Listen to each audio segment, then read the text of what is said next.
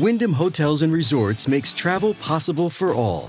Whether it's the long haulers looking for a great cup of coffee, a roomier rest for the on-a-whim road trippers, or a place to make summer memories with the whole family. No matter who you are, where you're going, or why, with 24 trusted brands to choose from like La Quinta, Days Inn, and Super 8, your Wyndham is waiting. Get the lowest price at WyndhamHotels.com. Restrictions apply. Visit website for more details.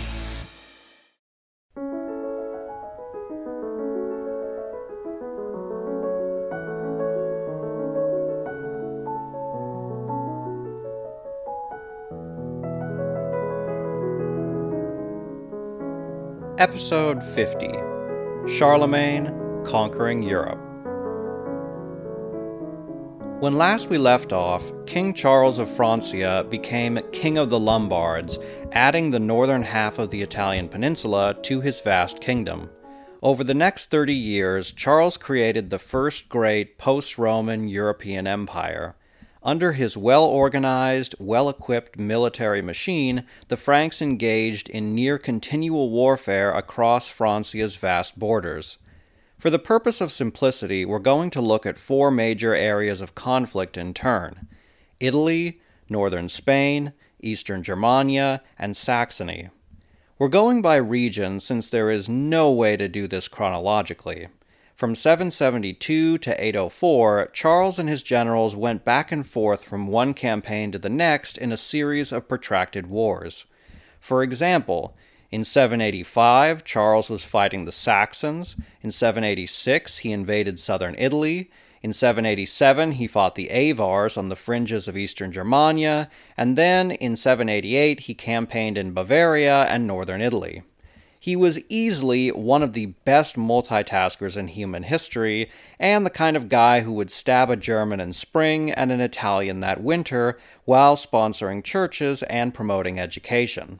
The Frankish king was playing the long game and continually wore down his opponents while incorporating their territory into his governmental system, religion, and culture. Let's begin with Italy. In 776, two Lombard dukes in northern Italy revolted against their Frankish overlords.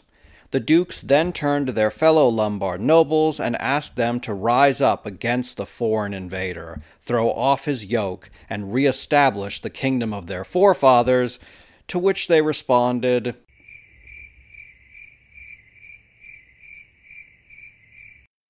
Charles had left quite an impression on the Lombards.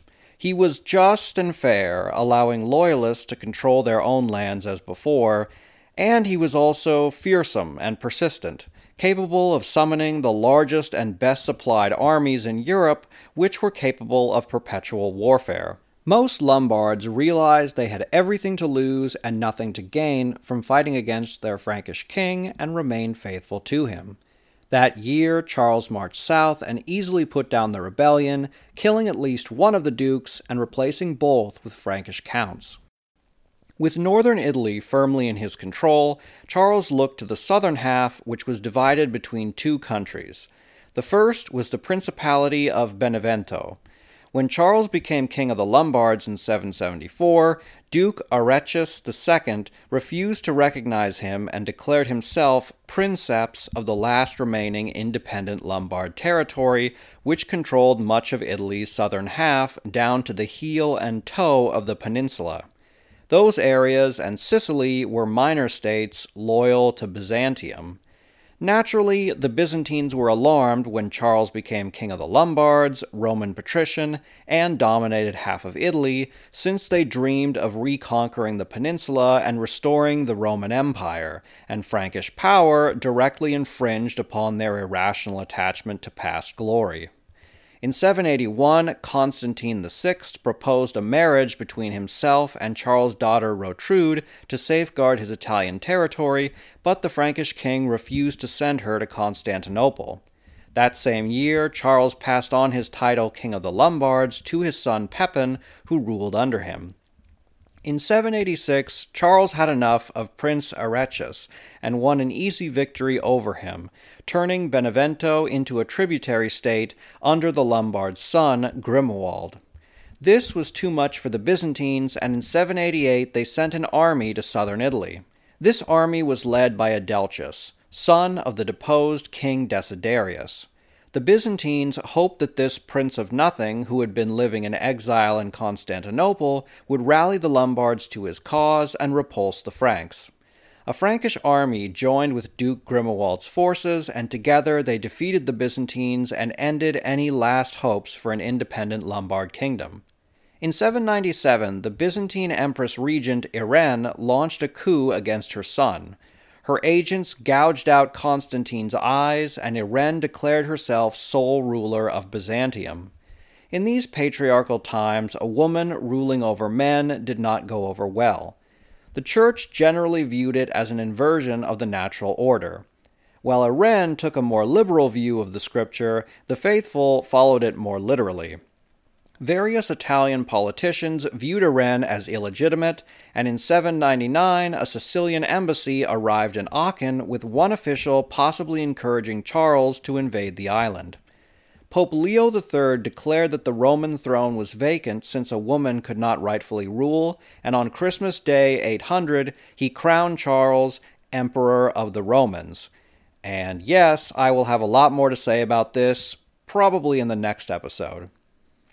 As Emperor of the Romans and his son the King of the Lombards, Charles firmly controlled most of Italy, but he chose not to invade further south, probably because he was more concerned with subduing the Saxons in the north. Instead, Charles and Pepin contented themselves with the northern 3/5 of the peninsula, while occasionally putting down rebellions in the south. The next series of wars we'll look at is along the Pyrenees. By this time, the dominant power in Spain was the Emirate of Cordoba. The Emirate was an Islamic country ruled by loyalists to the Umayyad dynasty, even though the vast majority of the Islamic world was controlled by the Abbasids. The Umayyads were generally unpopular since they maintained the supremacy of the Arabs, even though many of their people were of different ethnic backgrounds. In particular, many Muslims along the northeastern border with Francia were resettled Berbers from around modern-day Morocco. In contrast, the Abbasids supported racial equality before the law, naturally making them more popular among the numerous peoples the Arabs had conquered. In 777, the leaders of Barcelona, Zaragoza, and Huesca sent emissaries to King Charles of Francia at Paderborn and asked for aid in overthrowing their Umayyad overlords. The Frank welcomed the news since he aimed to control this troublesome border. For half a century, Spanish Muslims, Gascons, and Basques had raided into southeastern Francia, and Charles wanted to create a militarized buffer zone called a marca, or march. The following year, Charles and his armies traversed the Pyrenees. Every town and village this massive northern army passed declared for Charles. Barcelona and Girona opened their gates to him. The campaign looked like a spectacular success, with the northeast surrendering without a fight. That is, until the Franks reached Zaragoza, which shut their gates against them and whose leader claimed that he had only asked Charles for help and was not prepared to be his vassal. For a month, the Franks besieged the city, but given the poor siege equipment of the time, they made little progress and Charles called a retreat. The army went north until they reached Pamplona, which opened its gates to them. The city was controlled by Basques who had submitted to Charles, but the Frankish king worried that as soon as he left, they would simply switch sides and go back to raiding Aquitaine. Charles couldn't abide an enemy stronghold along his southwestern border, and he razed the city to the ground, alongside numerous other towns along the march home. But the outraged Basques weren't just going to let the Franks destroy their homes and walk away that easily. First, the Basques naturally wanted revenge against those who had treated them so cruelly. Second, these men were now impoverished, in desperate need of money and supplies, and Charles' army was weighed down with booty. Charles had given thousands of men, many of them trained raiders, the motive and need to attack him. A sizable Basque army with intimate knowledge of the terrain slipped past the slow-moving Franks and set up an ambush along the central pass into Aquitaine. There they hid along a wooded ridgeline and waited for the main force to walk through. When they did, the Basques burst out of the trees and attacked the baggage train. The chronicler Einhard called it a total slaughter, and many important nobles died in the fighting, including Egehard, the surveyor of the royal table, Anselm, the count of the palace, and Roland, prefect of the Breton frontier. The Basques seized the Frankish treasures and fled into the surrounding country before the main army could assist. The Battle of Roncevaux Pass was one of Charles' only recorded defeats. Today, it is mostly known through the famous Song of Roland, an epic poem composed in the 11th or 12th century that fictionalizes the battle. One of the oldest surviving works of French literature, the tragedy depicts Roland as a chivalrous knight who bravely fought against an overwhelming Muslim army with his blessed sword Durandal, which is more than a slight deviation from what actually happened. Charles was not dismayed by this defeat. In 781, he made his son Louis king of Aquitaine in charge of defending the territory. Meanwhile, the Franks led a Christianization program across the Pyrenees. Over the next few decades, Louis slowly took more territory with the help of Muslim lords in rebellion against the Emirate. In 785, he conquered Gerona and extended his influence into Catalonia proper. This allowed him to create the Marca Hispanica, the Spanish March, which were loyal territories that provided a buffer between Aquitaine and the Emirate of Cordoba. In 797, the governor of Barcelona gave the city to the Franks. The Umayyads retook the city 2 years later, but Louis besieged it for a full 2 years and reconquered this important port. By 809, Louis probably took Tarragona before being repulsed at Tortosa. The rugged terrain, strong fortresses, and hostile Islamic presence meant that the Franks could only conquer so much. Instead, Charles and Louis created a line of fortifications against the Basques and engaged in pecuniary raids against the Emirate. Finally, at some point, the Franks hired Italian sailors to conquer Corsica and the Balearic Islands, the latter of which were frequently used by Muslim pirates. These conquests demonstrate Charles' vision of his realm as an empire with varied resources. While the Franks composed the main land force, his Italians bolstered his fledgling Mediterranean navy. Our next series of conflicts were in the east, against Bavaria and the Avars just beyond them. Bavaria had been under the Frankish sphere of influence for more than a century. Like the Franks, they were Germanic and shared many laws and customs. They were also Catholic, and thus the ideal subjects. Moreover, Charles wanted to eliminate its leader, who was a potential rival. Duke Tassilo was a fellow grandson of Charles Martel, and King Charles worried that if the Duke sensed weakness, he could lead enough Franks into rebellion and cause serious problems. Tassilo also developed military alliances that threatened Francia's expanding borders. In 760, the Duke had married the Lombard princess Liutperga, tying Bavaria and Lombardy together. That is until Charles conquered northern Italy, and Liutperga became a princess of nothing. Realizing his straits, in the 780s, Tassilo made an alliance with the Pannonian Avars, a confederation of nomads from the Eurasian steppe who had settled around modern-day Hungary. Charles claimed that Duke Tassilo was conspiring against him, and in 787 he led a three-pronged invasion of Bavaria. The Bavarians couldn't hope to counter the overwhelming numbers of the Franks, and he surrendered without a fight. He swore allegiance to Charles and offered his own son as a hostage. The following year, Charles summoned a number of his vassals to his palace at Engelheim. At the time, the Avars were raiding into Bavaria and northeastern Italy. Charles claimed that these raids were part of a conspiracy by Tassilo to attack Frankish lands and sentenced him to death. Charles then commuted the sentence, as an act of mercy, and had him sent to a monastery where Tassilo was forced to renounce all his claims to lordship. Charles then took Bavaria under his control in a bloodless coup. Charles assembled his armies and launched a two-pronged invasion of Pannonia through Bavaria and northern Italy.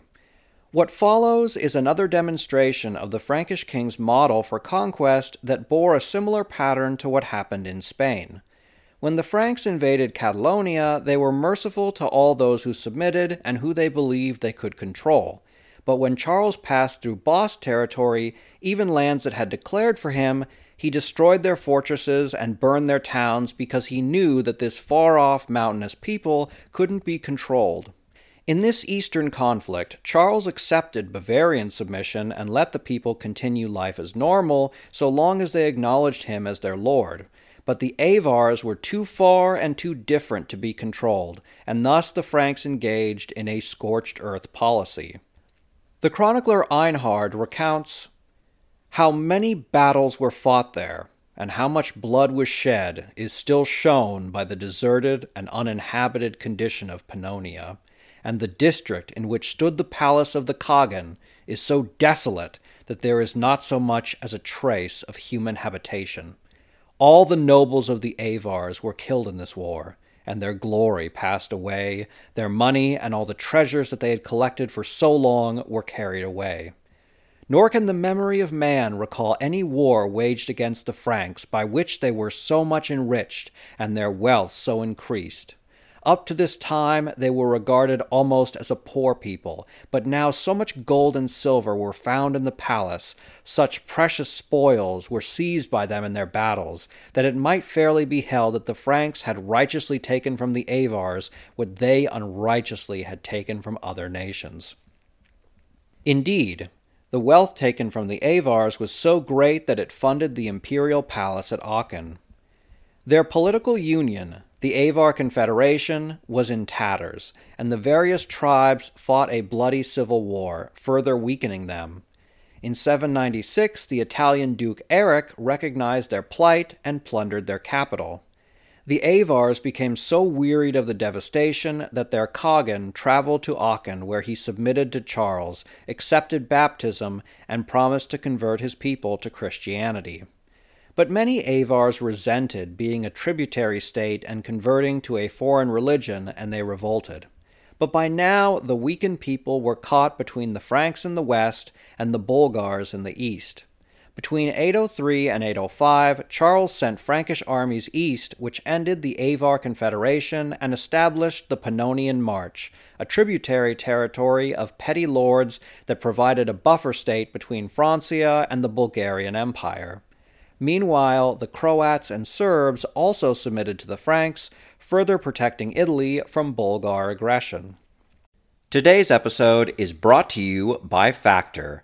Factor's delicious, ready-to-eat meals make eating better every day easy. With over 35 different options a week to choose from, including keto, calorie smart, vegan, and veggie, and more, there's always something new and delicious to enjoy. With over 55 nutrition-packed add-ons, Factor is your go-to for all your dietary needs. Cheaper than takeout, healthy, and easy to prepare, Factor provides all the restaurant-quality meals, snacks, smoothies, whatever you need, they've got it. And with food ready to heat and eat, you won't have to deal with the regular kitchen mess. Factor is giving out a special deal for our show's listeners. Head to factormeals.com/FrenchHistory50 and use the code FrenchHistory50 to get 50% off. That again is FrenchHistory50 at factormeals.com/FrenchHistory50. Sign up now. Your stomach will thank you later. The final front we're looking at was Charles' most famous, most brutal, and longest conflict, the Saxon Wars. The Saxons were militaristic, populous, and proud. They had great generals and were cunning in battle. Moreover, they were pagan and loath to adopt Christianity, which meant that even when Charles subdued them, as soon as he left, some tribes would inevitably revolt. Each time Charles had to reinvade, he enacted more brutal policies. As Einhard notes, the Saxons, like most of the races that inhabit Germania, are by nature fierce, devoted to the worship of demons and hostile to our religion, and they think it no dishonor to confound and transgress the laws of God and man. There were reasons, too, which might at any time cause a disturbance of the peace. For our boundaries and theirs touch almost everywhere on the open plain, except where in a few places large forests or ranges of mountains are interposed to separate the territories of the two nations by a definite frontier, so that on both sides murder, robbery, and arson were of constant occurrence. The Franks were so irritated by these things that they thought it was time no longer to be satisfied with retaliation, but to declare open war against them. The end might have been reached sooner had it not been for the perfidy of the Saxons. It is hard to say how often they admitted themselves beaten and surrendered as suppliants to King Charles, how often they promised to obey his orders, gave without delay the required hostages, and received the ambassadors that were sent to them. Sometimes they were so cowed and broken that they promised to abandon the worship of devils and willingly to submit themselves to the Christian religion. But though sometimes ready to bow to his commands, they were always eager to break their promise, so that it is impossible to say which course seemed to come more natural to them, for from the beginning of the war there was scarcely a year in which they did not both promise and fail to perform. In 772, Charles led an army to Eresburg, a fortress on a hill. The Franks breached the defenses where they found a sacred grove. At its heart was Irminsul, a great tree used for pagan worship. Charles burned the holy tree and demanded that the captured submit to the one true God.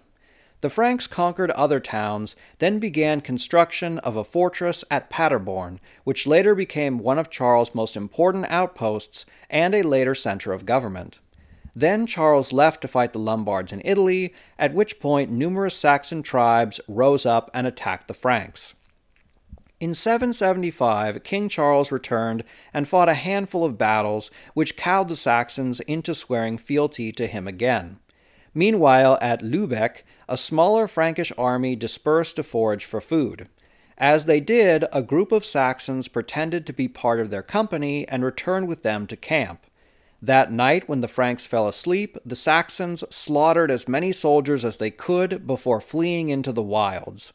Charles was outraged and launched a punitive mission into Westphalia before retiring for the winter. The following year, the Saxons broke their oaths, took the fortress at Eresburg, and marched on Syburg. The Royal Frankish Annals note that when the Saxons tried to set up siege equipment, it did more damage to them than to the walls, which is both incredibly harsh and possibly true. Charles then raced up to Worms and marched through Saxony, winning a major battle. This victory cowed the Saxons, who pledged loyalty to Charles. But the Frankish king couldn't trust the word of a pagan, and so he had the Saxons, their wives, and children baptized at the river Lippe. During this baptism, they were required to renounce Odin, Thor, and Saxnot, the latter being the deity of the Saxon people. The next year, 777, Charles held his annual council of notables at Paderborn. All the Frankish lords assembled alongside all the Saxons, except for a man named Wittekund. We know very little about Wittekund's origins, since most Germans were illiterate and almost no written records survive. But according to the Frankish annals, he was Charles' fiercest opponent, who led Saxon resistance for 8 years. Wittekund was taking refuge in Denmark until King Charles left. When he did, the Saxon rode south and incited rebellion among the tribes, who rose up in 780. In 782, Charles returned and decided that the Saxons could be made obedient and good if only they were turned into good Christians. By removing their pagan beliefs, Charles hoped to instill them with proper morals. Further, if the Saxons believed that the Catholic Church held power over their immortal soul, and if the Catholic Church was obedient to Charles, well, you can see how this works. Thus, Charles issued the First Saxon Capitulary, a series of laws that enforced Christian observance. The first law condemned pagan idols and assumed the supremacy of Christian veneration. Violence against churches and churchmen were banned, as was cannibalism and human sacrifice.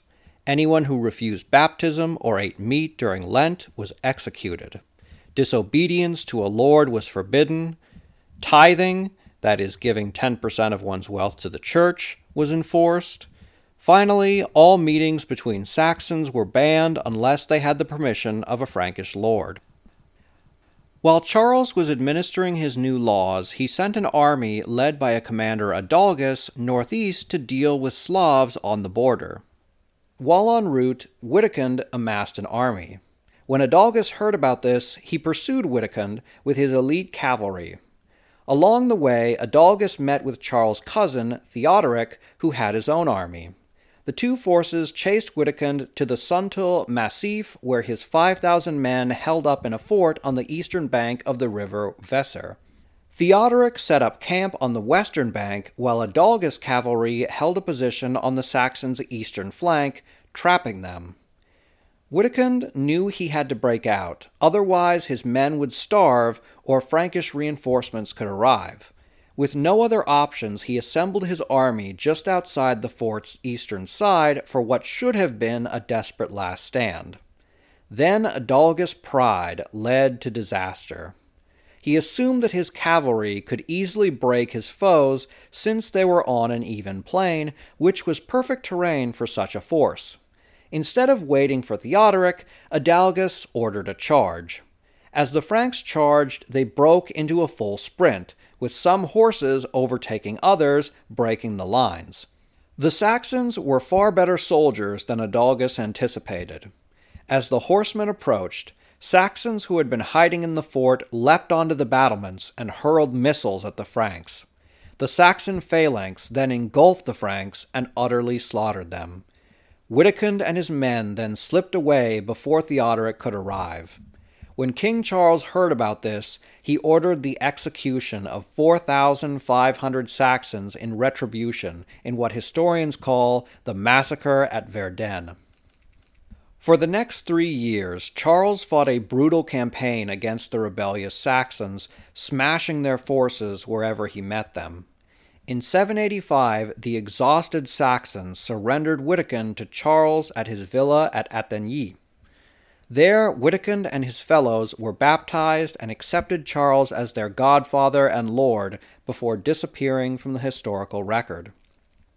Saxony had peace for 7 years, and Charles even went beyond Germania into what is today western Poland, where he made the Slavs his vassals.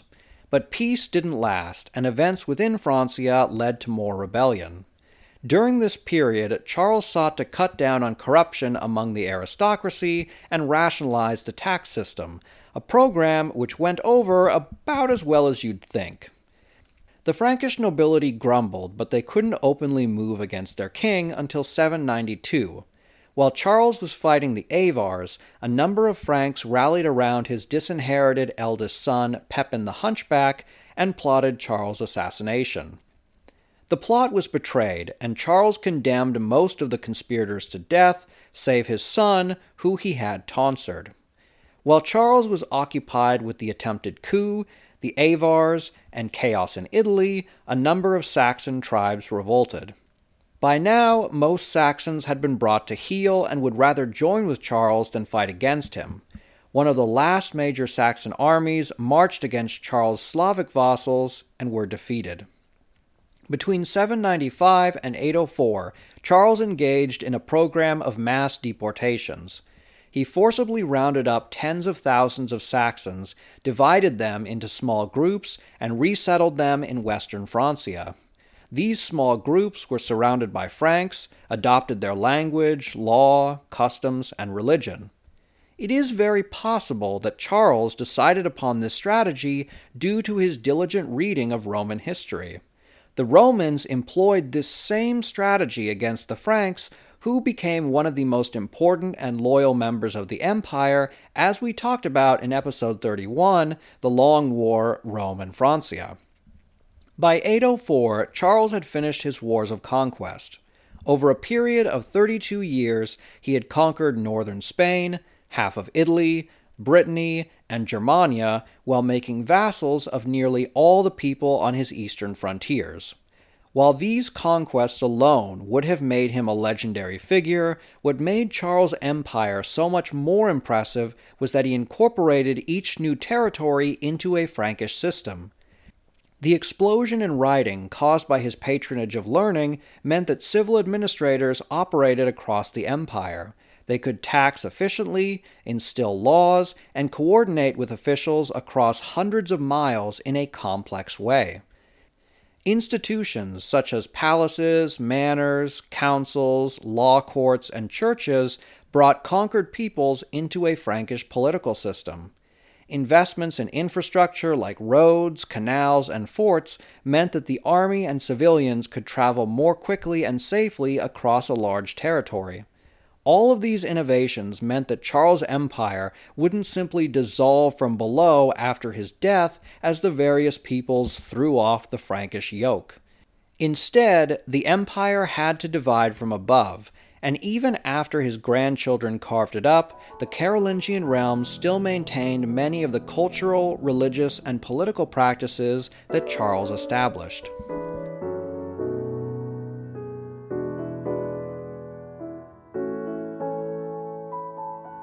As always, donations keep the podcast going, so if you would like to make a one-time donation or become a patron, please consider doing so. Thank you very much for your continued support. Lucky Land Casino, asking people, what's the weirdest place you've gotten lucky? Lucky? In line at the deli, I guess? Aha, in my dentist's office. More than once, actually. Do I have to say? Yes, you do. In the car before my kids' PTA meeting. Really? Yes. Excuse me, what's the weirdest place you've gotten lucky? I never win and tell. Well, there you have it. You can get lucky anywhere, playing at LuckyLandSlots.com. Play for free right now. Are you feeling lucky? No purchase necessary. Void where prohibited by law. 18+. Terms and conditions apply. See website for details.